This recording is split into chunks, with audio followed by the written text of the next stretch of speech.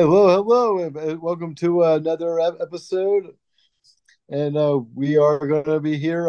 It's me, by the way. I'm Mike McClin, and I'm of course with my friend, my pal, my comrade, my compadre. Jonathan Moody. And today we're doing a personal favorite of mine, one from the Hatchet series, Victor Crawley. Woo, Victor Crowley. I do want to preface by saying this is Horror Film Lovers, the podcast. You know, Yes, horror film lovers. Yeah, sorry. no, I it's got, okay. I kind of threw you for a loop because I think you didn't realize you were supposed to uh do it. You're running it. no, I was waiting for you to do the intro. You're like, go on. I'm like, uh-oh. Yeah, I was like waiting, and I thought you knew, and then I was like, oh shit, he doesn't. So there you go. Well, continue, sir. Oh, well, this one is a nice, in my opinion, was a great love letter to all those great 80s slashers like Friday the 13th, The Burning, Halloween. Uh, and the best part was it was a modern day one. And what I love most about the series is all the fun mixture of like the humor in all of them with the just over the top grotesque kills. I mean, they're just ones that you're not going to forget very easily. Like these are ones that you'll be like, yep, like you'll go back and just to watch the kills again for that replay value alone. Not but even despite the fact that the films themselves are actually quite hysterical and quite fun. Yeah, that's the one thing I love about the Hatchet series is its humor in it. It's not just boring characters who like because you see a lot of movies where most of it's drama, for horror, in horror Mhm. films. Like it's, oh man, I just got pregnant and now I gotta tell the guy that, right before, and they have no idea that they're all gonna die, so it doesn't even matter unless, like conversation, like, um, I think even this movie had that. Yeah, it had that. Yeah, And it I'm just like, the problem I have with that, and I'm going to say this, is that it's supposed to be that you care about the character. So, there's a character that is pregnant, and we find that out. Um, but it doesn't really matter because she's stuck in a spot where she can't get out and everything, right? So I guess did. that's the thing is like she's trapped, and that sucks. But what I would love to see more in horror films is if you're gonna bring up something as dramatic as, oh man, I'm about to have a baby, and now then that person does everything they can to get that person out of this situation, including, saving them from being murdered by the killer. Yeah, I mean, they were put in a rough spot. I mean, it was like, get out of the plane. We're all going to get butchered alive. Stay on the plane. We have all that much more weight on the plane. And now, like, we're going to drown her even quicker and stuff. I mean, and yeah, a lot of them didn't have that likability level. Though a couple of them did have a little bit of likability to them, though. I mean, I think Dave, a bunch of them had like I think I liked almost everybody in this movie. I mean, I like the actors who played all of them, every actor in the movie, but all the characters, some of them were a little least likable, than others. oh yeah, no, I mean, you have ones like Dave Sheridan's character, where's that one who's like, oh, I hope nothing bad happens to him. I mean, he's just that one like he's just too gullible and nice to be killed. Well, let's go in the beginning of like the story. Let's talk about Oh, the story for it real quick. good. Um yeah, so take us in the beginning. What happens in the beginning of the movie? Well, in the very beginning, we are actually introduced to like a little montage, like a little flashback, if you will, of like one of the earlier killings of Victor Crawley. It was definitely it was definitely a grotesque one, but not for what you would expect for you to get grotesque about, though, either. Uh, Once again, it sets up for like a potential marriage, which is it was funny. It had some humor to it, right? Like, oh, I mean, anytime you put Jonah Ray in a scene with anybody, and that actress, I don't remember her name, but she was really funny. Like she was crying because she knew what he was gonna propose to her, and it just kind of, The only problem I have with that is it just kind of went on, a little too long, in my opinion. What do you think?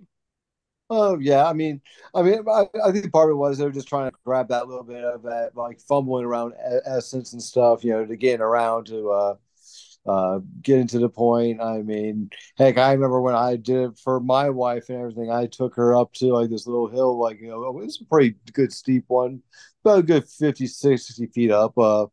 And by the time we got up there, I realized that the ring slipped somewhere out of my pocket. Uh, Oh, dang. and it was fall. It was in a red box, and there was nothing but these red and yellowish and Oh weeds. God, yeah. Yeah, You never I, found it? you know what? Surprisingly, I can honestly say, I think it took me about maybe 10 minutes to find it, and I found it. And Okay, good. yeah, I know. Thank God. I mean, then running back up, all catch out breath, and then trying to get her to do a slow dance with me while I'm catching my breath. It wasn't my finest moment. It never really is because it's not what you like. You have this grandstand idea of what things are gonna how things are gonna go, and then maybe that was what the scene was about. Like, in a way, like, he had this great idea. He was gonna. I mean, I don't know though. Who proposes to somebody in a swamp? That's not really the most romantic. I don't know. To I mean, me, and you're I guess Hill, you're Hill, because you know what? I was thinking, if she said no, you could just push her down the hill. like fine, go swim with the gators. You're just as Right. they are. Here you go. Well, I'm gonna leave you if you say no. But no, they were both madly in love with each other, and she said yes, and she got really excited. And then of course they hear Daddy, our Hmm. famous hatchet call, basically, you know. Yep. And just like two idiot cliches, they all say, "Hey, we should go check out that sound." He was like somebody could be hurt, and I'm like, that doesn't sound like somebody's hurt. Yeah. And plus it sounds like a grown man saying daddy. It does Yep. not sound like a child saying daddy. That's Yep. creepier. And it didn't sound happy or pleasant either. It was one that's like, you know what? That's not my business, and I'm not going to make it business. I swear to God, if I heard a bellow of somebody saying daddy, probably like, yeah, time to go. Yeah. I'm not, Like, he's not talking to me. I should just leave. yeah, I'm not daddy, you know. So let me get the fuck out of here. So they don't. They go check and see if this person is hurt. And of course, they get, attacked by Victor Crowley. They become the cliche opening kill scene like you get for all these good classic films. You always start off with a good kill or two Or three. or Why three. not? As Like, many as you can put in the first kill. And in the case of Ghost Ship, how many do we have in that one? yeah, we had a whole breath of them on that one. That wasn't one or two. That was a few opening kills. That was awesome. Um, this one had, and once again, I think people like Jonah Ray, he was on, was it the new Mystery Science Theater 3000? He's been in a bunch of different stuff. He, I don't, are they still doing I heard they were bringing it back or trying to bring it back again. Oh, But just like with maybe a new crew or something. oh, that'd be cool. I haven't heard about that one, but I'd definitely be game to watch it. Did you watch the new one with Jonah Uh, Ray? oh no, I watched the old series. Okay, so there is a new series with Jonah Ray that's on Netflix, but it isn't. I mean, it's hard to beat those real robot, the people, from, what I mean? Like it's hard to do that again without having the original people involved. It's just not the same Yeah, to it's me. trying to get lightning in a bottle twice. Mm. Yeah, I mean, I don't know. Some people can. I mean, remakes happen all the time, and some remakes are just as good, if not better, you know. Um, but anyway, yeah, so Jonah Ray and his new wife or new fiance die from the hands of Victor Crowley. And I don't even remember how they died. Oh, what the dude? I believe it was something like he had something ran through the back of his head that popped his whole eye out. Oh, that's right. Holy shit, I remember that. That was great because he was just all of a sudden behind him and just went, you know.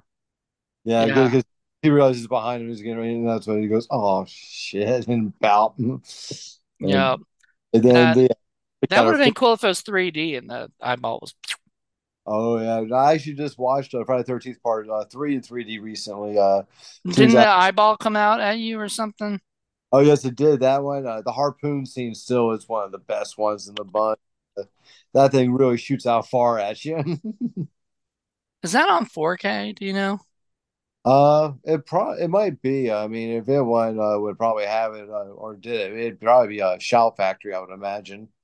Something like that. Yeah. Um, or Paramount's been putting them out, I think, actually. Because, a lot of these companies, so, I do a show called Blu-ray Hunter and stuff, and I learn about a lot of things about Blu-rays and 4Ks and different things. And one of the things that I've learned is that a lot of these boutique labels like Scream Factory, Shout Factory, all that, Vinegar Syndrome, all these great companies, they get basically, generally they get, unless it's Scream Factor gets real, like good, legit films like The Fog or Child's Play or that kind of stuff. Um, Other companies don't get that as much, and but a lot of the studios don't want to give those movies up. Like, who wants to give Friday the 13th up to another company where they're going to get all the majority of the money when you can just release it yourself, you know? Yeah. Unless they I didn't think they would sell well or something. Like some movies don't, like a lot of trauma stuff goes to Vinegar Syndrome, mean, and everything. That's great. Um, anyway, so yeah, the eyeball. What happened to the girl? What happened with the girl? I forgot. oh, first she had her fingers cut off. Ironically, the handset of where her Yeah. engagement ring went.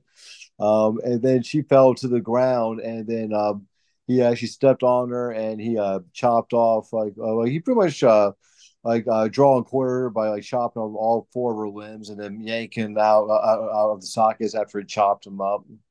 Yep. That was crazy. So after that, we come back to I guess present time, you Yeah, know.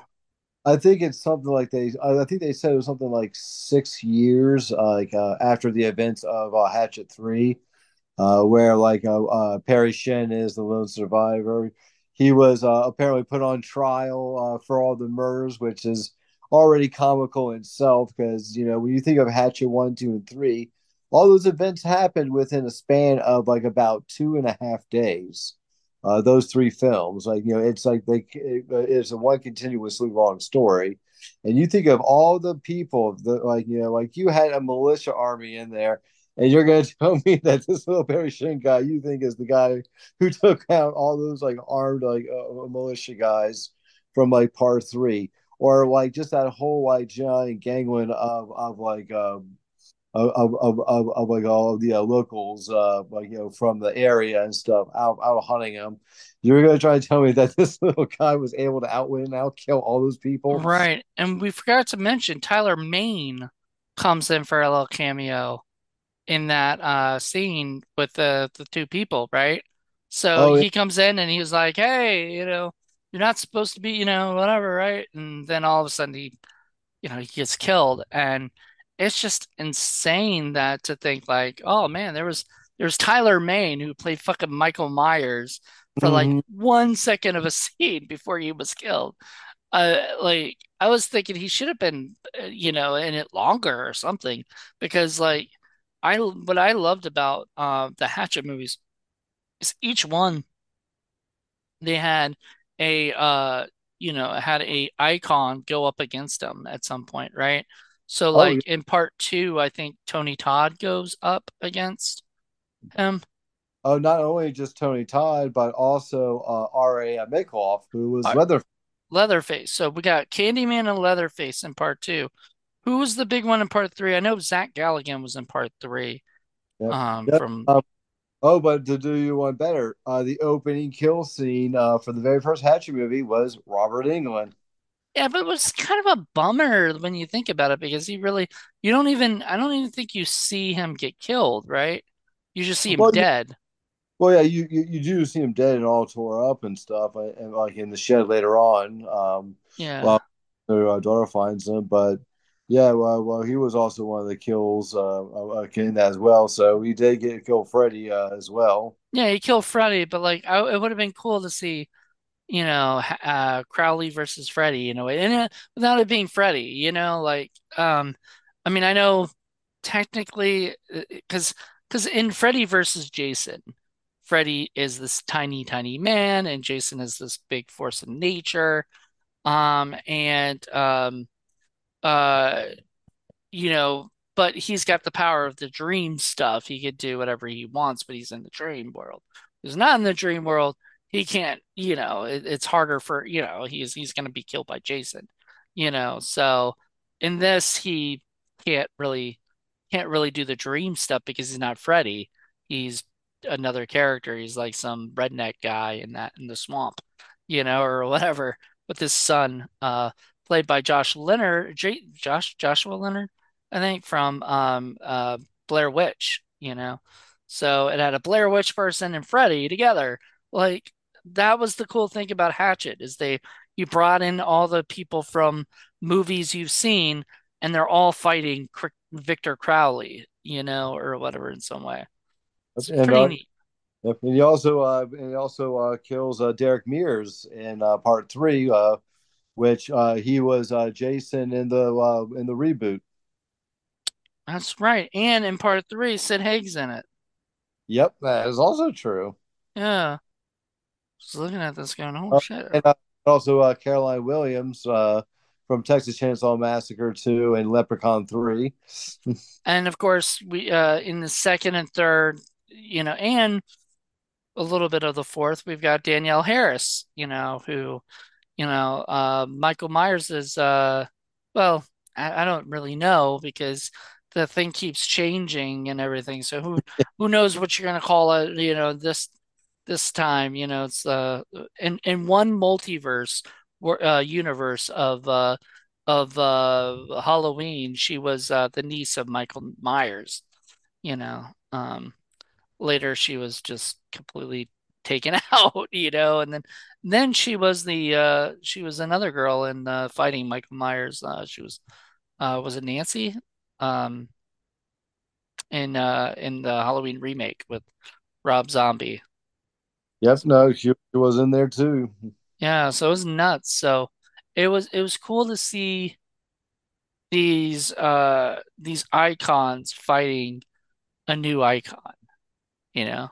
Oh, I agree. I mean, he's one of those ones that I really feel like should get a long stretch because you got some good new faces popping up now for the horror genre. Not that I wouldn't still love to see a good new Friday the 13th or Nightmare on Elm Street or Texas Chainsaw Massacre series, but I'm very open and game to see some new ones come on the forefront. And I think that's the reason why I like the Hatchet series so much is I felt like one above all Hatchet in the Victor Crowley character, I feel like is actually Kane Hodder's really first official horror icon character. I mean, yeah, you can make the argument of Jason, but it's like, yeah, but Jason was played by so many people over so many films. It's not like Freddy, like in Robert England, where the entire series was him, or even Brad Dourif voicing Chucky in the entire series and stuff.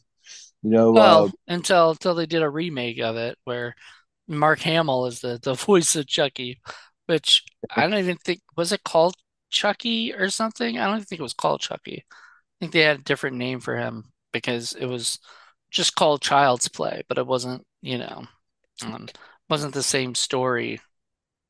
well, they at least did the TV series at least after that to Hmm. show. Don't worry, guys. We're connecting the universe still. We're still over here doing it.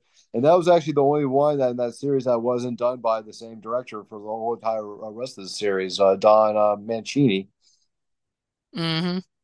Yeah. So. but he did create the TV series, right? Oh yeah, the series, the movies, it was all him. Yeah. So there you go. And so here is like I agree because like Victor Crowley is Kane Hodder's first like franchise where he is the character. Nobody else has taken over for him. Nobody else is going to probably for like I think if the one day that Kane Hodder like retires from acting and says, I just can't do this anymore, I can't play Victor Crowley, they're just gonna retire Victor, you know, they're just gonna not let anybody else because and they should, because in my mind, if you let somebody else take it over, it's just not gonna be the same. And given the one who writes who writes those stories and directs them, Adam Green, I wouldn't be surprised with him. I mean, you can just tell by watching his his scary sleepovers, to how he is, like to his TV shows, and I know that I have a Hatchet poster upstairs that has I think I have something like 20 autographs from all different people who have been in the films. Do you have Holliston? Do you have the TV show Holliston? Oh, I do. I love the series. And I even had the Christmas special too. Which was so great because so I need to buy the Holliston series on Blu-ray. I know there's two seasons and both are on Blu-ray, so I'm gonna buy I think tomorrow night or so I'm gonna purchase it. It's like $10 on eBay, so I'm like that's used or whatever, but I'm like it's okay, you know. I don't need a brand new, you know what I mean? Like version of it. But I'm gonna buy that just because it's a classic. Yep. And yeah, I agree. It's a classic. And House is a perfect example. Like, when you go back and see that series, look at how many people from that series were in his movies. And, Hmm. and that's why I agree with you about Kane Hodder. I don't see Adam Green saying, "Oh, you can't do anymore. That's fine. I'm just going to replace you for someone else." Adam, I would just see him being more of that person, like, "Oh, you can't do anymore. All right, well then, You know, I see him as being the one guy that goes, you can't do more, just do one more. We'll have the final Hatchet movie, yeah." because even though, and spoilers if you haven't seen this movie, I don't know, why you're listening to this podcast. If you haven't, go watch it on Tubi. It's free on Tubi.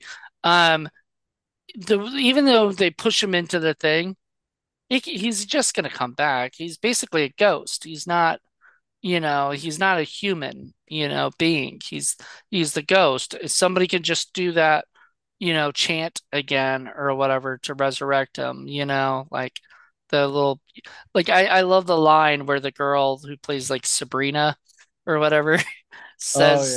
says, she says, you're what is it? She says like, "Oh, you two brought back Victor Crowley." Yeah, whatever. Like, can you listen to yourself? You know, like, and I'm like, that's kind of funny. Like, you two brought back Victor Crowley. You know? Oh yeah, I mean, and the kills in that were all so fun and inventive, too and stuff. And I saw all those great throwbacks. It was like, well, he might like have like a like well, he can't get in the plane. It was like, well, he may have a high end power sander. Like, Yeah, how do we have a high power sander? It was like, well, one guy left here when I was here last time. Well, let's just hope after 6 years it doesn't work anymore. And sure enough, the sucker starts right up. yeah, of course. You know, um, they. I do love the throwback that we get to see the Victor Crowley house again. Mm-hmm. And stuff for basically the shed or whatever, like they go inside and stuff, and and it it you know it would be really funny if they had the budget to do this. This would be great if they had like a somebody maybe because there's a big joke about the fact that there's like twins that Perry Shim plays, right? He plays Oh, each character is like the twin of, a character that has died in the previous movie. So one point it was like Justin, and one point it was like, and you know what I mean? And so this newest one, was it Andrew or was it Yeah, it was Andrew was the new one who funny just wasn't related, but somehow miraculously has the same DNA as they do. right? Because that's what they were saying, stuff about the DNA, and he was like, I'm not sure how the DNA worked, but you know. So yeah, so the DNA, so like all of them are I think they're all twins, right? Because the first one point in Hatchet 2, he's looking for his twin brother who went out there. So I'm guessing each one was a twin. Yeah, but they both got killed and stuff. And then the one we see in Victor Crowley is the one that was Hatchet 3, the one who was a part of the rescue EMS team and stuff. And Yeah. was able to escape only to be accused for being the ones who are for doing all the murders. Like which is just like when you see the size of everyone else who's been there and how fully loaded they were, like, and you think this little EMS guy on a boat like is Is the your killer. uh-huh. Yeah. And did all of those grotesque, disgusting murders, I doubt it, especially when they're much taller, like got like Derek Mears or whatever, and people like that, I don't buy it. Either. But, that's what was said. Um, we It's just haven't mentioned Felissa Rose, who you worked with, a few times, I think. her and Dave Sheridan both actually. Yeah, they were both in Bloody Summer Camp. Oh When you yeah. were when you were there on Bloody Summer Camp with them, were you asking them lots of Victor Crowley stories? Oh, I did, and not only that, like Jamie actually, my wife told Felissa like one of her favorite lines from it was when she pulled out the stickies and it was like at the sign going, oh, one, two, oh, this is a big one, three, like and Oh so yeah, yeah, yeah. uh, On the dicks, yeah, yeah, that was a great line. yeah, and our guy who was our cook, Christian was going around just getting into character and stuff, and then she was like, "It's like, oh my god, he's being such a dick." Hey, Jamie, look, that's gonna be one, two, three, four. Oh, this is a big one. He's a real big one. He's five. Sticky's Nice. for that one up. That's funny. Uh, but I I mean, I love Felicity. She's got such a great sense of humor.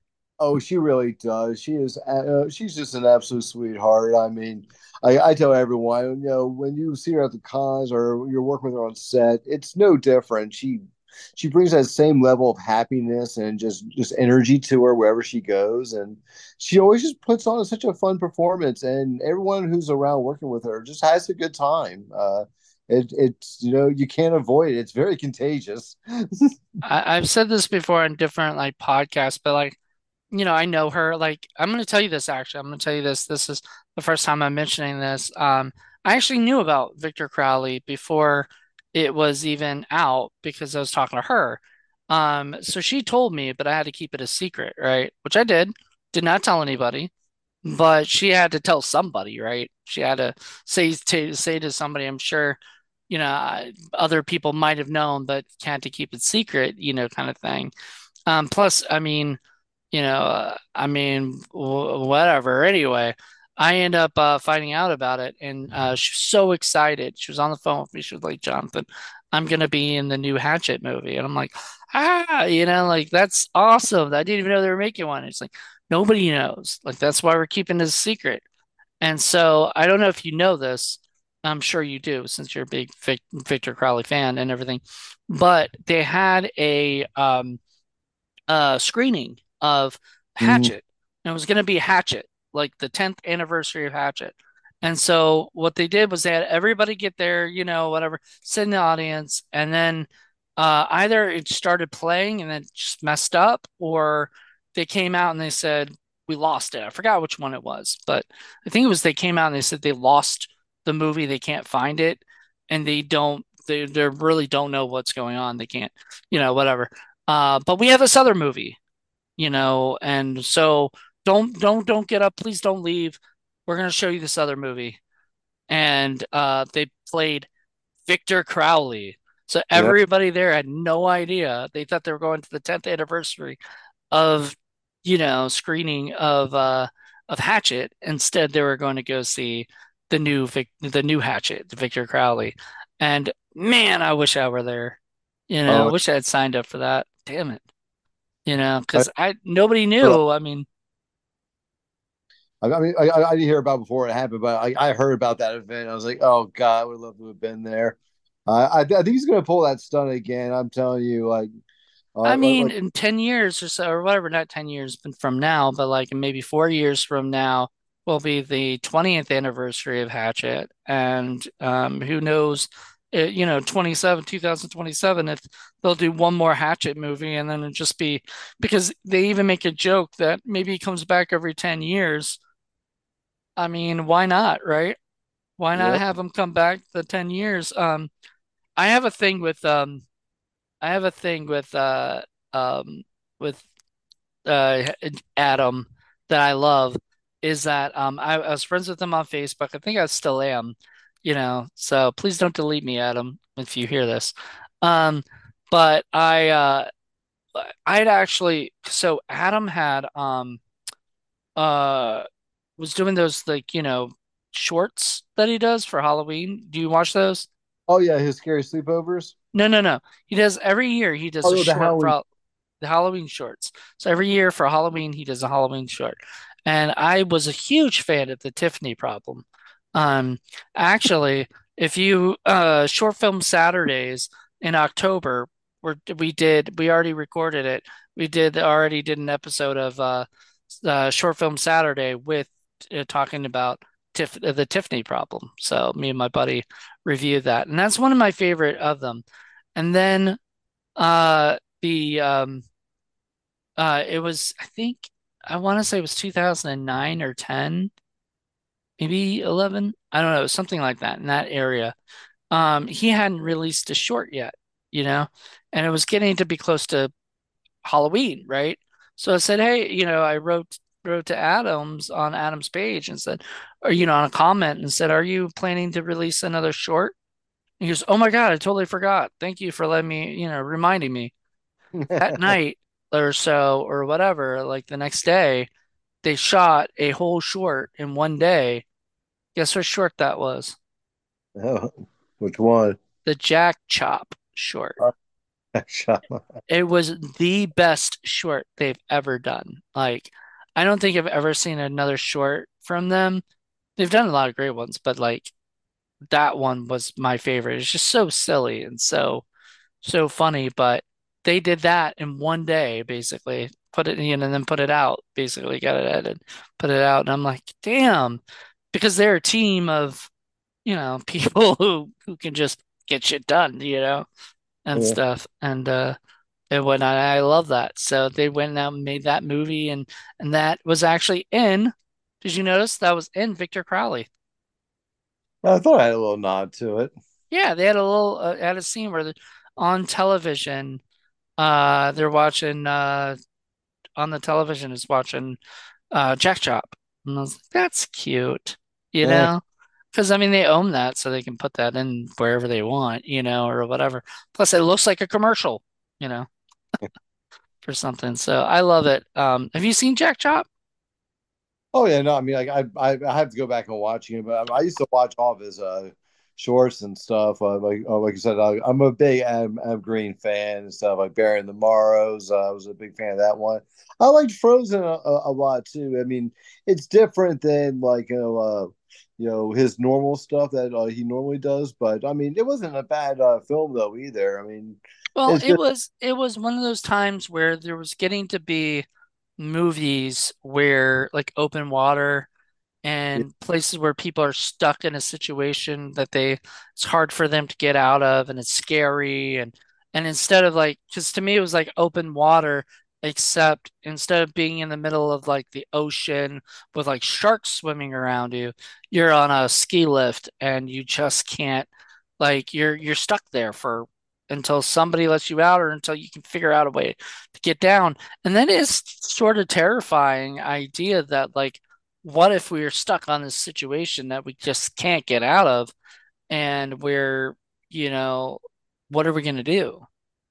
So Mm, I love Frozen. We did that for Horror Film Lovers second season, I think. So I think it was the second season opener. So yeah, oh, it was fun. So I'm glad we did this one this season, because I absolutely love Victor I love Adam Green. I think his humor and his horror work really well together. I agree. You know. The other thing I wanted to there's a movie that he did. I'm gonna look it up real quick. There's a movie he wrote and directed that's not out, and I was hoping one day, I don't know if it's just it can't come out, like there's legal issues with it or something. It's called Coffee and Donuts. Have you heard of Oh, this? I have not. So two friends, Adam and Steve, which I think are Adam Green and some other guy named Steve probably, struggle to get their morning radio program off their small town airwaves of Holliston Ah, and into the big time. Meanwhile, Adam struggles to get over a breakup with a longtime girlfriend and back into the wonderful and horrifying world of dating. And yeah, it stars him and Steve DeWitt. Um, and yeah, it's got his cat that he had for a while, Axel Rose, the cat, you know. Axel. Now it's Arwen, the dog, who I absolutely love. It said Arwen was in the movie. I remember seeing a thing with Arwen's like, cover, like, case, but no Arwen. I didn't see Arwen, his dog in the movie. Oh, no, she was in there. Uh, that at the signing, when that dude stormed off by that big busty girl holding the dog. Oh, That okay. That was when he, Arwen. Okay. yeah, Yeah. Do you listen to his podcast? I used to back in the day. I haven't listened to it like in a I feel while. bad because I haven't either. And I don't know if like I used to give to their Patreon, and I don't anymore because I just can't afford it. I'm just broke. Who can? I mean, everything's gotten so darn expensive lately. Everything's expensive these days. And I mean, I was only giving $3 a month, but like it's like Yeah. $3 a month, and I'm not even really doing anything with it. I'm not like because they give me the option on $3 a month to actually um help out with it, and stuff. But like it's eh, you know, like I don't know. I just haven't really been paying attention that much with other podcasts and stuff. And just doing too many of my own, it's kind of hard. No, yeah. I mean, I wish he would go back and start doing scary sleepovers again and stuff. I know he used to actually run crowdfunders for those, and like where you could come on and be on set and work as one of his PAs for like the day or something like that. I would definitely, but I definitely would have considered doing that. It's funny because people talk about all these crowdfunders. You guys run crowdfunders all the time for like Slasher Nurse and everything, and you guys do really well at them. So, congratulations to that and you and Dave. But for crowdfunding, Adam Green ran a crowdfunder, I'd fund, yeah, I'd definitely give for that, you know. Um, I feel like there's so many people who do the crowdfunding all the time that it Mm, just starts to kind of get like old hat to me, you know. Like yeah. I'm kind of like, I'm over it. Well, especially when like when you see them gain more money, but yet you don't see any improvements in the film whatsoever. So you're kind of like you start shaking your head like, all right, So well, what are they spending that money on? You know? exactly. I mean, I mean that's always one of the big emphases is with Dave and I is like it's like if we get better funding then we need to make a better film, plain and simple. Because otherwise, why were people going to want to give us more money in the future if they're going to get the exact same product regardless? If you give us this amount or we get that amount, like we We got give you $150,000. Are you gonna make a $5,000 movie, with it, yeah like, and you know what? And it may be also some of those filmmakers who end up getting that money aren't really that good at filmmaking. So they might have the more money, but more money doesn't make you a better filmmaker, you know? Like that's Oh, just the sad thing about it, you know? Like, right? oh, yeah, no, I mean, and believe me, I couldn't agree more. There's a lot of people out there. I'm like, man, I know you have like the goods and the knowledge and would do this. It's just if you just had that capital or that following to get that kind of money, it's like the sky's the limit. But then, like you said, then there are people who get it, and you're like, do you like manage your money at all, or do you just say, "Hey, I need this. I'm going to give you this amount of money," without doing any of your homework on even ask yourself, do they even need that amount of money? Oh no, most of the time they don't. Like you think about it, you're like one of my friends is like always telling me, man, why are they spending, 50 to 100 grand or whatever on a movie when they could just make it for 5 grand? They could make 20 movies for that amount of money, like, and I get that. I just my personal thing is if I were to get like say I were to get 100 grand for my next movie, it would be the best possible movie I could make on 100 grand. Like I wouldn't cheapen shit out. I would use that money to the full advantage. But unfortunately, I never got that much when I crowdfunded. I would be lucky if I got 3,000. I think that's the most I've ever gotten on stuff. And then that was only enough to make a little short, promo or something. Like I can't make a feature on that money because, it would be crap if I did. And I don't like my movies to look like crap. I want my movies to be better than, you know, Oh, that. exactly. I mean, you you're putting your name on it. You want to give people a reason to keep on watching you, and if you put out something that's just like, oh well, that's horrible. Well, I'm gonna make something else here real soon. Yeah, I bet you are. You know, Right. like instead if I put out something that catches their interest, go, oh well, hey, well, let's see what you can do now. Well, to go back to Adam Green, he never needed crowdfunding, I don't think. I don't think he ever did a crowdfunder. Not for the Hatchet series, but he did for scary sleepovers. Did Like, he? oh yeah, he did. Because I almost did one. I almost did to be the PA for a day and come on the set and everything. Just because like just on the off chance I could just win him over. But like, you know what, you're a fun guy. I think I'd like to have you in one of my other films in the future.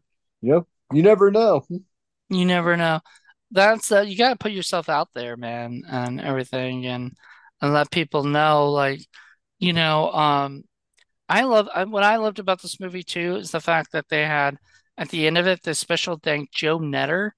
And I'm like, why did Joe get like now it intrigues me. What did he do is he just friends with Adam or like did he do something to help Victor Crowley out? I mean, I want to know that shit because I'm gonna message Joe later and be like, hey, I saw that you were the special thanked and Victor Crowley. What did you do? Like, what did you help out with the location or did you, help out get somebody or something? I don't know, you know? Like usually you don't, unless it's a crowdfunder, you don't special thank random people, or whatever. You special thank people who really actually helped you with the movie, you know? I mean, trust me, if he ran a Hatchet one, I would be all over that shit. You would, yeah. Oh, I would be so fast. Take my money, please. Yeah, well, that's the funny thing is like I guarantee you, because they have what's like known as the Hatchet Army and stuff. They even have like these shirts that say Hatchet Army on it and everything. Freaking Kane Hodder wears it at conventions all the time. And I love it. And I love that there are, people who just really love these series enough where I bet if he did do a crowdfunder, you know, it would be good, you know? Oh yeah, I could see him getting 250, 300,000. 250, I say you would get millions. You That's my could. thing. Remember when like Veronica Mars ran a freaking Kickstarter. Oh no, I don't remember that. Veronica Mars ran a Kickstarter for their movie, and so if you watch that movie, there's all the credits and stuff from Kickstarter. So did Super Troopers. Super Troopers 2 is crowdfunded. Super Troopers 2, I did know was crowdfunded, and they actually did really well too. Yeah, well, I mean, which is weird because the I'm surprised Fox didn't just give them the okay. Their movie did really well. Like I don't know why it took crowdfunding, but sometimes people say crowdfunding is a way for people to connect with the fans, Yeah. and give the Well, fans an experience. well, and it's more free money too because they're now given the money by the people to make the film that they want them to make instead of getting money through the studios. So all they Where have to do is give them the rewards, that exactly, they don't have to pay them back anything. like Um, all they That's why, owe. like, Indiegogo tells you you're not allowed to say investors, not supposed to say investors because they're not investors. If they're investors, you'd be actually giving the money back. Yep, in some type of way, have some type of compensation agreement and stuff. But anyone who even does that, like I'd say the majority of them, unless you get that rare time in the rough, getting those kind of shares, I think is almost pointless. Just because it's like they're indie films. What kind of money do you think they're going to bring in? Like, I've been a part of 20 of them. I've been a part of, in my opinion, some really good ones. Some I hope down the road might even turn into be a little bit of a cult classic. But even if that happens, I don't see that resonating much money. Yeah. But yeah, so we've got we got Victor Crowley, which is a uh, an hour and 22-minute, by the way, movie. One Like, of the shorter ones in the bunch. yeah, and it's quick.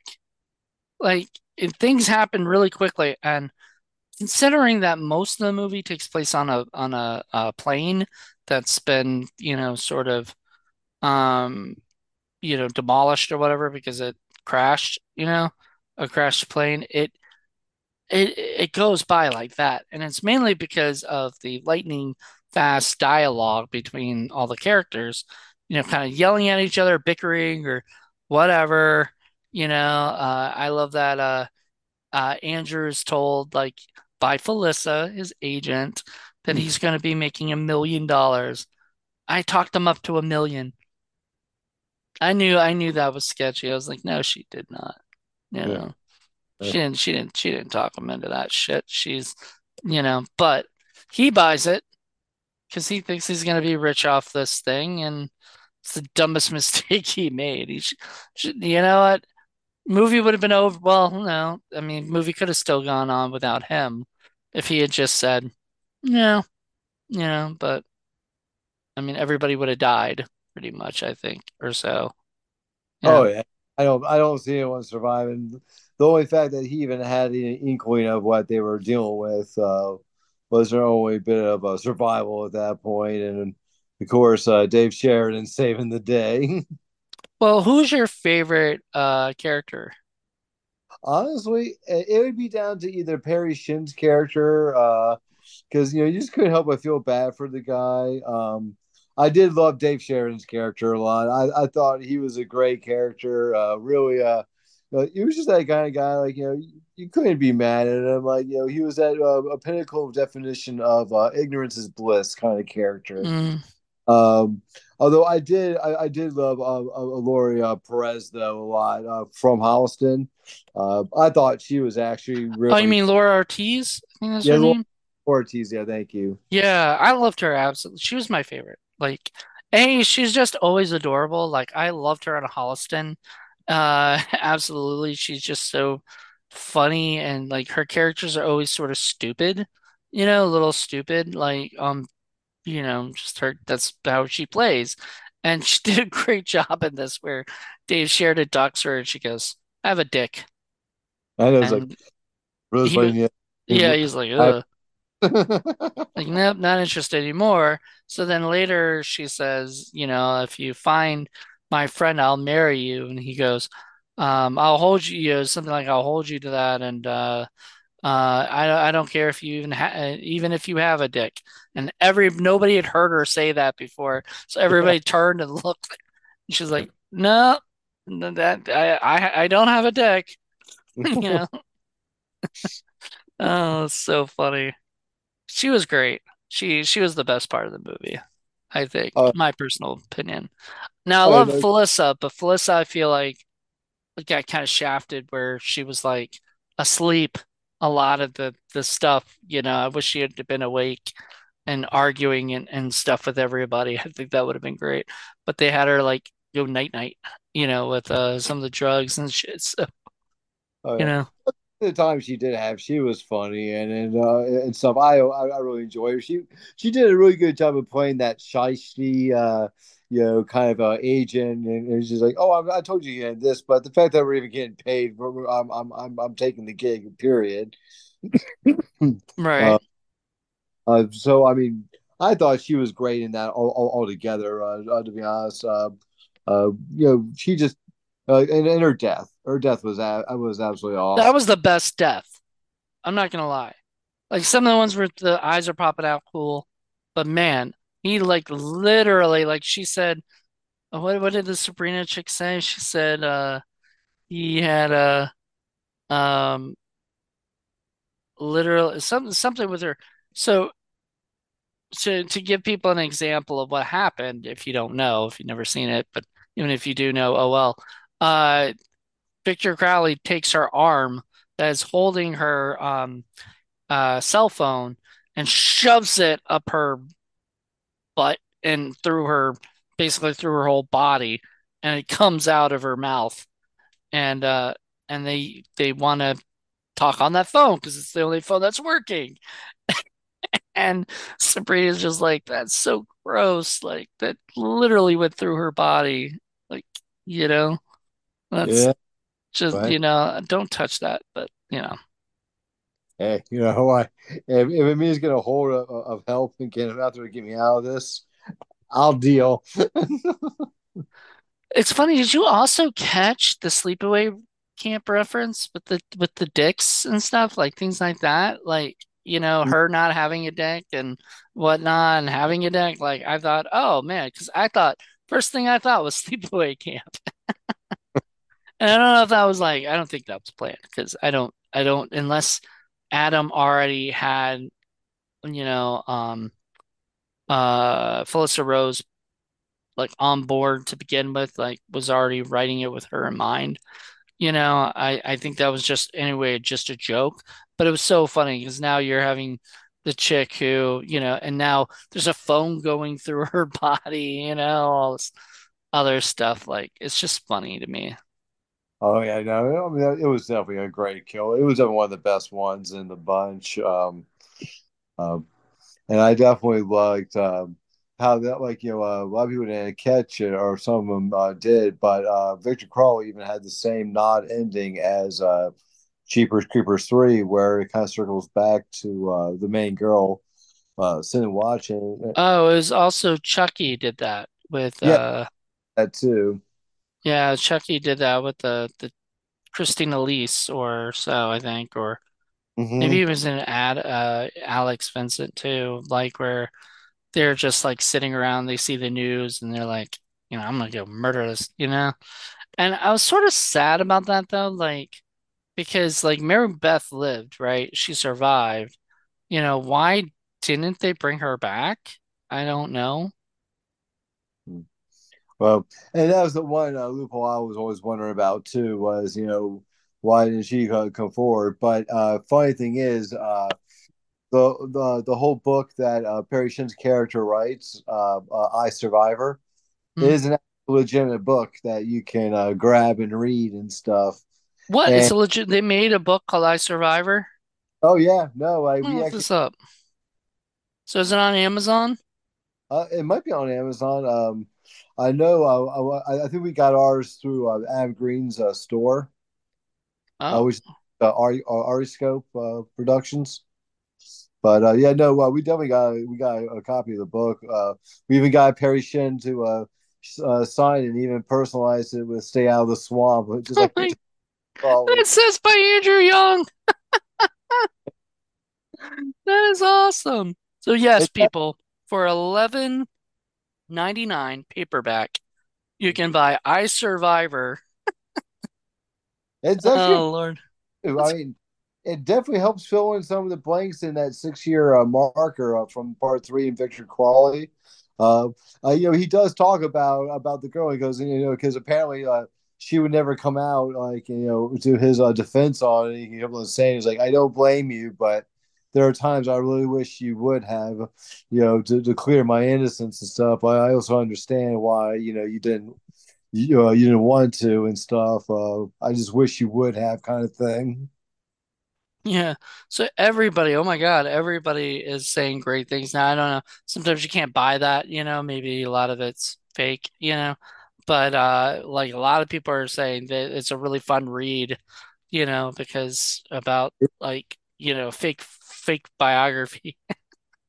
Oh yeah, no, I mean it really is a fun one. Like I said, like it helps fill in the blanks, like especially for all those who are really big Hatchet fans and were like, and wanted to get some more information. Well, what was going on between like part three and Victor Crawley? That book really does fill in a lot of the gaps on that one, and it's fun. Like it's what you would expect something to be written by Adam Green or something. Yeah, so that's usually called transmedia. So what a lot of people do with franchises, these days is they'll do this thing called transmedia where they take stuff from the movie, right, or whatever. So the Hatchet series, right? And then they'll have like a book but it's not an adaptation of Hatchet or something because that's multimedia, Mhm. Transmedia is taking it and expanding upon the universe, right? And so that's what they're doing right there. If they create that book, you can go buy the book of the thing. I see that there's Hatchet comics that have other stories. Oh Each yeah. movie has like, or each book, each comic, if they made a Hatchet series, television series, that series would be different. Multimedia is like when Harry Potter makes the Harry Potter video game that's just like the Harry Potter book, just like the Harry Potter movie. They're all the same, right? They're just the same story, just told through, different medias.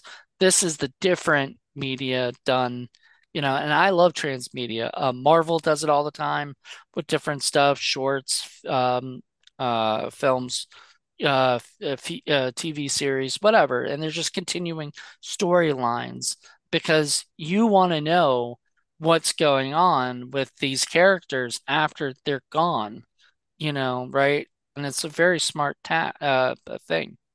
Oh yeah, DC's big on that one too. They always make comic books to follow along a lot of their successful video game franchises. Like they did one for the Arkham series, they did one for the Injustice series. Yep. Funny Justice series, it's actually one of my favorite comic book reads of all time. Great stories, great twists on all the characters. Yep.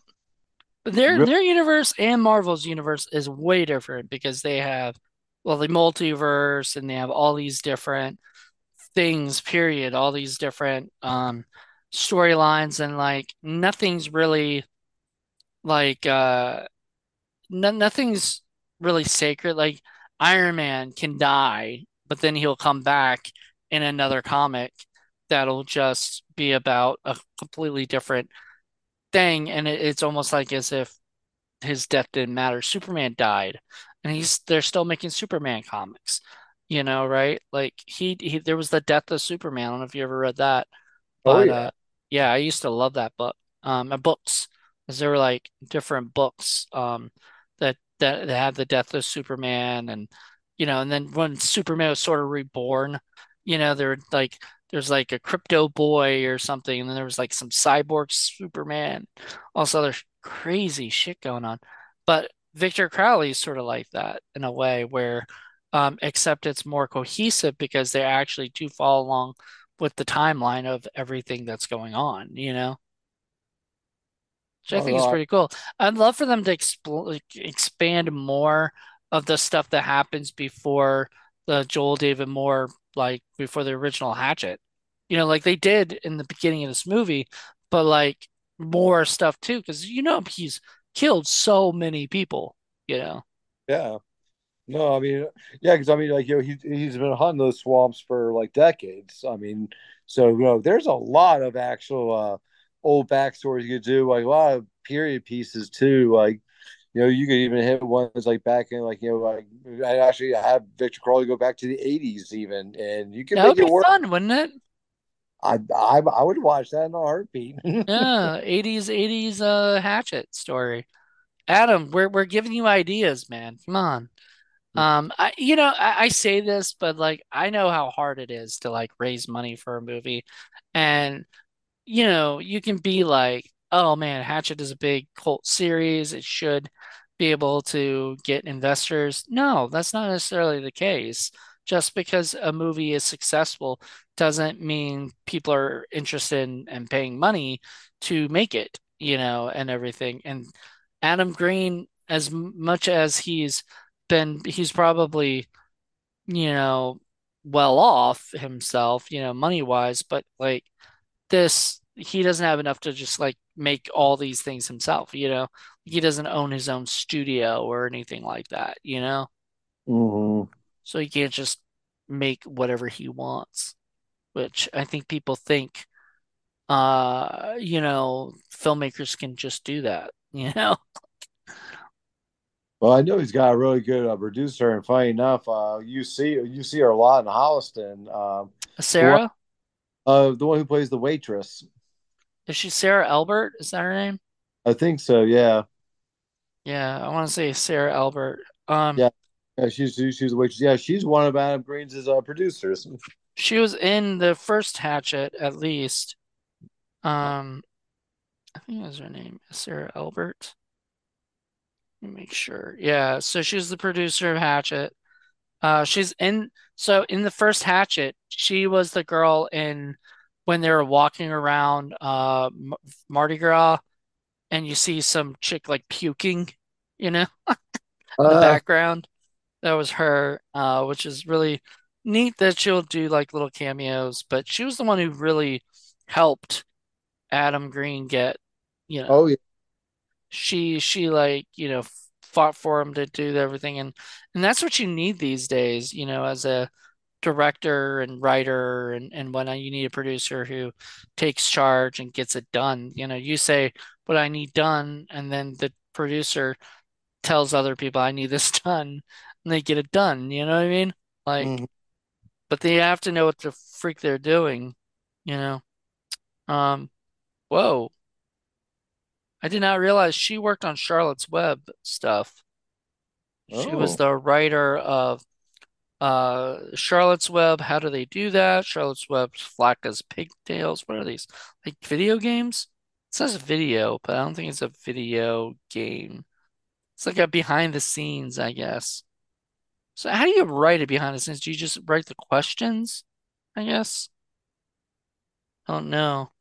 Yeah, she did a bunch of she was the director of a bunch of the um making of Hatchet stuff too. So I think that's pretty cool that she didn't just produce the stuff, she also produced content for the behind the scenes, right? she, That's you pretty cool. know what she was doing? Yeah, she was working, working her producer magic, but also doing serious stuff. So, do they have anything? Are they doing anything new? Funny enough, I've talked to a bunch of Hatchet alumni over the last 2 years, and all of them have pretty much have done the same thing.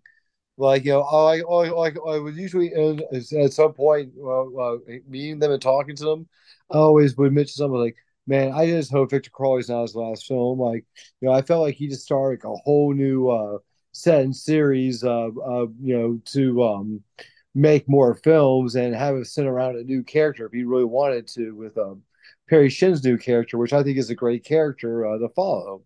And almost all of them said the exact same thing. Oh, you don't have to worry about that one. We can't say anything, but you don't have to worry about that one at all. So he'll Victor Crowley won't be his last. I No, know I, he I think has he's a got. movie. Mhm.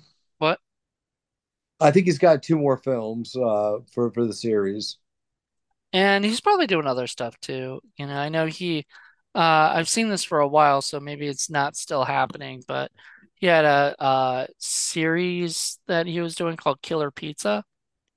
Oh, So I'm not sure what that's about, or anything, but sounds like it yeah. might be fun for him.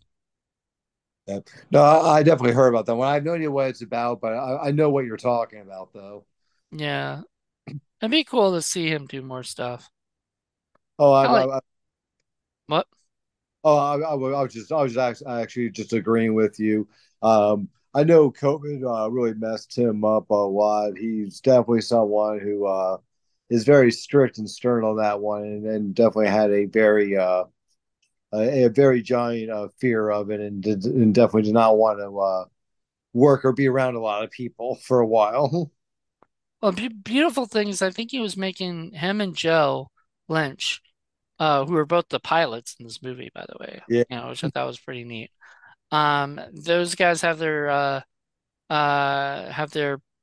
podcast together, and that generates a good amount of money, I think, for them. So they get that money through that, and then hopefully they'll just continue to make, you know, content eventually. I know Joe Lynch has been doing a lot of stuff like constantly and everything. Oh yeah. And he's so nice. Both those guys, just so nice people. And um I love it when filmmakers become friends and they put themselves in each other's movies and as you said, like you see a lot of the same people. I was kind of thinking he's like the low budget horror version of Adam Sandler. You see Adam Sandler put all his friends in all his movies and stuff, and people get mad about that, but I'm like, why? Like he's earned it and he's very loyal to his friends. Like why are you gonna be mad if he puts his friends can act, not putting bad actors into his movies, you know? I mean, like, there's absolutely nothing wrong with that, and it works for a lot of levels. One, they already have chemistry and history together, so generally they already know what is expected out of them, and that goes for both sides of the party, both the writer and the director, but also the talent as well. It's like they have all those levels of understandings with each other, which also makes it easier to work with and also have fun with at the same time. Hmm. Uh, so I totally get that. I'm all for that. I mean, heck, I mean, slasher 15. Most of our films, you see a lot of recurring faces that have been in other of our films. Part of it is, they did a great audition, but another part of it is like we've worked with you, we like you a lot, and we definitely enjoy having you around. So it's a A lot of win-win. times you write and thinking of people in mind anyway, like Exactly. you're like a lot of writers, especially me, I'll write thinking, oh man, it would be great if this person was cast in the film or something. Sometimes you get them and sometimes you don't, and sometimes you get somebody better and sometimes maybe not as great, but still, good. You know what I mean? Like you just never know. All right, well, I think that's gonna be about wrapping it up. Is there anything else we didn't hit on? Was there anything else you want to bring up? No, actually, Hatchet series and Victor Crawley, definitely one of the best series is out there. Yeah, I agree. And I know we didn't do it like we were gonna do it. We were gonna talk about the whole movie like throughout the thing, but I don't think we needed to, you know. We kind of did in a roundabout way, but I mean, the last thing I guess I'll share is one of my favorite scenes, the hotel scene, where the all three of them talk and you you see Laura's butt, but I want to know if that was a butt double. Because, does Laura really, because you never see her face or you never see like, you just see the butt. So I'm wondering if that was a butt double. I don't know. That's a good question. Maybe it's in the commentary or something, like, oh, that's not really Laura's butt. Those are always fun. Which, by the way, if you buy the Blu-ray or DVD, I think probably of Victor Crowley, you'll get commentary. They have a cast and crew or the a cast commentary and a technical commentary, which I'm guessing the technical commentary is just a little bit more of the crew people talking about the making of it. When on the cast commentary is probably a little bit more lighthearted and fun. And they've got like featurettes of the making of it and stuff like that. So, I wish they got I don't know if they did a video of their premiere, where they psyched everybody out. You know what I mean? Like I think that would be great to get that as a feature. It's just like showing what happened, how they released it, you know? I actually kind of well like the idea of like having a cast and like then also a crew commentary because the views just gotta be so different. It's like the cast one's all like, oh yeah, I remember that scene. That was such a great scene. Like, oh my god, I had so much fun in that scene. There were so many great fun times in that scene. And then go to the crew side like, oh yeah, I remember that scene. That Or scene that took 5 hours to yeah, light and, or you know, right.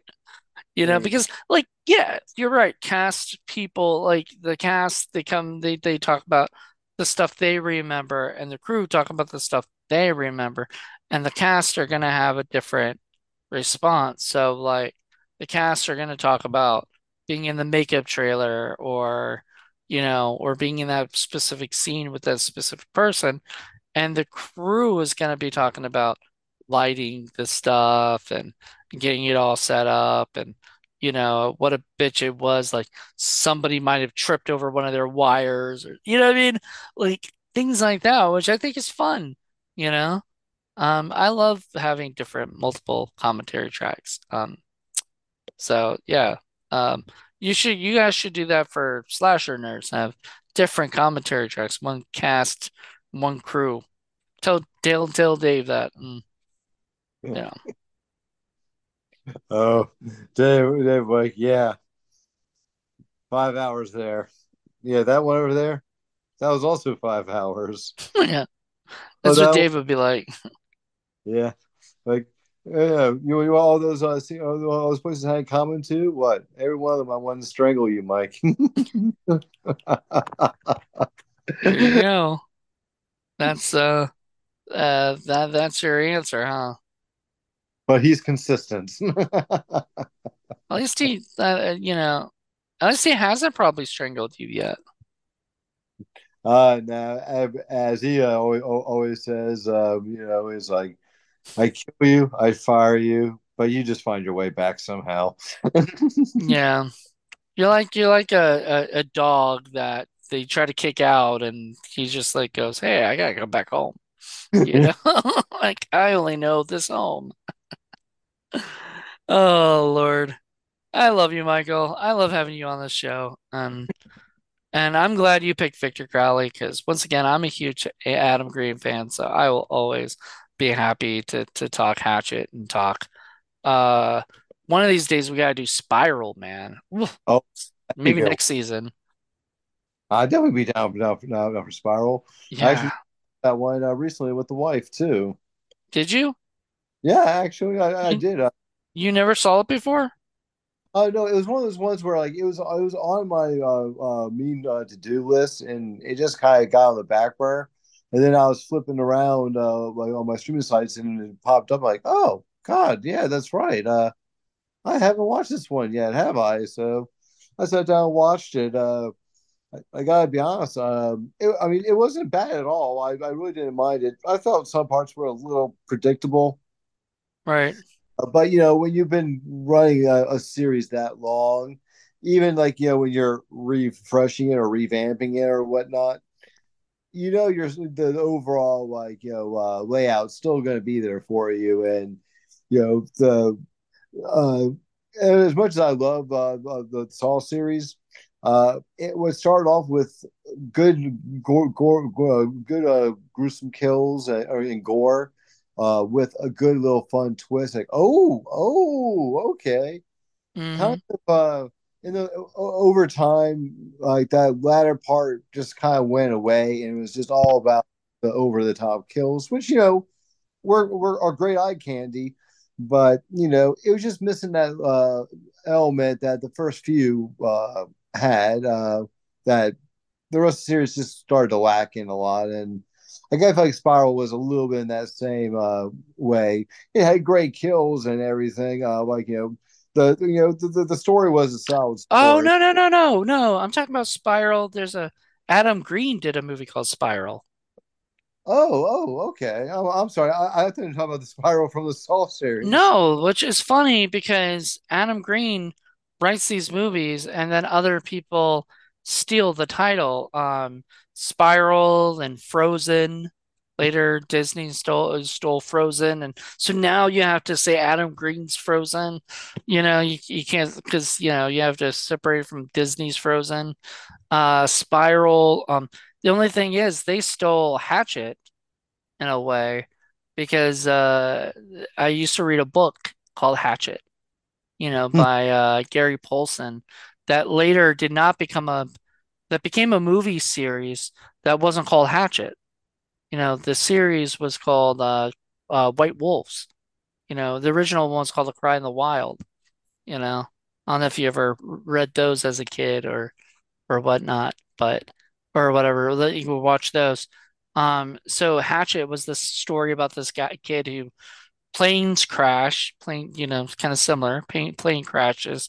He's out in the wilderness all by himself, and all he has is a hatchet. And a bear comes, and a wolf helps him get, back to safety. So they do the movie A Cry in the Wild, which was that, and it starred Jared Rushton, who was in played the little redhead kid in Big. You ever seen that movie Big Oh with Tom yeah. Hanks? So he was Tom Hanks' little friend, you know? Okay. And then so that was that kid. Then in the sequel, Cry in the Wild 2, starred David Moscow, who was a little Tom Hanks, Eh. the little version of Tom Hanks. So both of them worked together and it was so neat. It was neat. And then so yeah, so it was sort of I don't know. It was kind of cool, and it was produced by Julie Corman, who was Roger Corman's wife. So so awesome, right? I'm a big fan of Roger Cormick, so I mean, you know, It's more like I don't know if you like it now because you didn't grow up with it, you know, and it's a kid story, it's like teens or kids or whatever. But I think you might Cry in the Wild is fun. It takes place basically in one remote location of like this area that this kid's in, and stuff. And he has to figure out how to survive before somebody finally will come and save him, or whatever. okay. So, yeah, it's a good Cry in the Wild is great. And Cry in the Wild 2 is my favorite. Just because it has that guy and it has like Zach from Saved by the Bell in it. Uh, It's got Foster. yeah, Mark Paul Gosselaar. It's got Amy DeLenz and Matt McCoy. It's just such a weird like group of people in one movie. We did it for Indie Film Cafe in season 3. That was fantastic. Just one of my favorite like things. Anyway, it's on YouTube, I think, if you want to ever watch it, you know.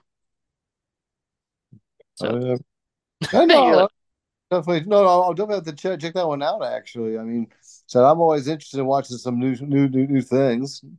I know. That's the beautiful thing about these shows is sometimes somebody will pick something I never even heard of, and I'll be like, that sounds fun, or maybe it doesn't, but I'll still watch it. Like maybe I'll like it. You never know. Oh, exactly. I mean, until you sit down and try and give it a whirl, I mean, you're not going to know for sure. I mean, yeah, maybe your expectations were right to say, yeah, no, not my thing. But and then there are times that there are things you watch where like you're like, oh, this is gonna be a shoe, I'm gonna love it, and you're like, wow, this This is was not, not what I was expecting. yeah. No, like I had one recently. Like I'm really into like mafia movies and organized crime TV shows and stuff like that. I was late on the bandwagon on getting on the Peaky Blinders, and apparently I'm in the minority on this one. I just finished up season two, and so far I'm not really drawn into it. I mean, I like the Sopranos. I liked Boardwalk Empire a lot. Uh, Goodfellas, Casinos, The Godfathers. I even have a little love for Godfather 3, to show you that I have, a very easy to appease kind of broad stroke. I just thought Peaky Blinders, man, it's like it has some good story arcs in there. The problem though is it just takes freaking forever to get to them. Like it just feels like it takes like something that you would have felt like you would have gotten to the point of within like an episode or two takes almost two seasons for them to get to. And Yikes. I'm just like, yeah, They're I've just been waiting stretching it as far as they can, right? exactly. And like and most times Which, I mean, I people in indie film do this all the time too, because uh, a lot of times they have to get to like the 80-minute mark, but they don't have enough story for it, so they just slow everything down and everything. And what should take them, whatever to get to takes longer because they need to get it to 80 minutes, or whatever, and it's bullshit, you know. and the worst part too, like the organized crime mafia movies are probably the ones I have the most understanding for because I'm like, all right, you got to play out these stories more because there's usually some even another like underlining thing that you miss that's on the underlying thing that you just caught or something like that. Um, but this one just it is set up, but it didn't deliver. Right. I guess is the best way to put the series so far. I mean, I'm gonna go back and finish it up, but like I was like, I need something of substance, so I actually stopped it, and I've been going back and watching the Hannibal TV series again. Oh, nice. Yeah. Definitely a Yeah. good. I'm gonna go, I think tonight or tomorrow I'm gonna start Ahsoka, which I've been hearing mixed things. I've been hearing some people like the new Ahsoka show that's on Disney Plus with Ahsoka Tano show. So we'll see. I don't know if you saw it yet or not. That Uh, just dropped today. I know I don't keep up with much in the way of the anime stuff. It's not anime. It's not anime. Okay, It is live action. It's Ahsoka from the Star Wars stuff. So it's uh, on Disney Plus and it's Star Wars and it's Rosario Dawson's character that she was in the God, I can't even say the word right now. Mandalorian stuff. uh, I don't know if you've been watching those, but those are fantastic. I try getting into the new Star Warses. Force Awaken and Rogue One were like the only two I could really get like any kind of like The yeah. TV shows I think are hit or miss, but some are if they're a hit, they're a hit, in my opinion. I have not watched all of Andor. Mainly because I feel like they put a lot of political shit in the real world into that, and try to cover it up with Star Wars. And I was just like, wasn't that into it. But anyway, that has nothing to do with Victor Crowley, so we probably should wrap this up. So thank you so much, Michael. Next week we have, I think, or not next week, next month we'll have my episode. I'll have something that I'll do, and then it'll be your episode, and that'll be October. Wait, no, November, and I think we're gonna stop the season on your last episode. Then we'll come back in March for a brand new season. But I think I just want 8 for this season because like just get the season done. It doesn't need to have 10 necessarily, but I think the next season we'll try to get 10. You know, Oh, so yeah. You know me, man. I'm always game. I know. I think the next season's the 5th season too. You know, that's usually a big season for a Moving lot right. of. moving right along. So that'll be great. I'm really excited and can't. Yeah, exactly. So it's season 4 right now. So next season will be season 5, and so maybe we'll do 12 next season so we can make up for 8, this season. I don't know. We'll see. We'll see what happens. I can't predict, but I can tell you that we will be back next month, and I don't even know yet what I want to do. It could be anything. So, I have ideas, but we'll see, you know. Um, but I want to thank you, Michael, because Victor Crowley is a great one, and I can't wait for the next one you pick too. You seem to have like so many different ideas. Like we did, was it uh the Abbott and Costello meet Frankenstein, and then we That do that was fine. what? That was a real fun one. I know, and you like the older ones. You like doing older ones. You're kind of like my version, another version of Paul. Paul likes to do a lot of the older movies, for Indie Film Cafe. Tend to stick to things in the realm of like 90s to up, sometimes 80s, but mainly 90s up, because those are the movies I watched, you know, and stuff, the indie films I watched. And yeah, you tend to do all over, so that's I awesome. genres. What?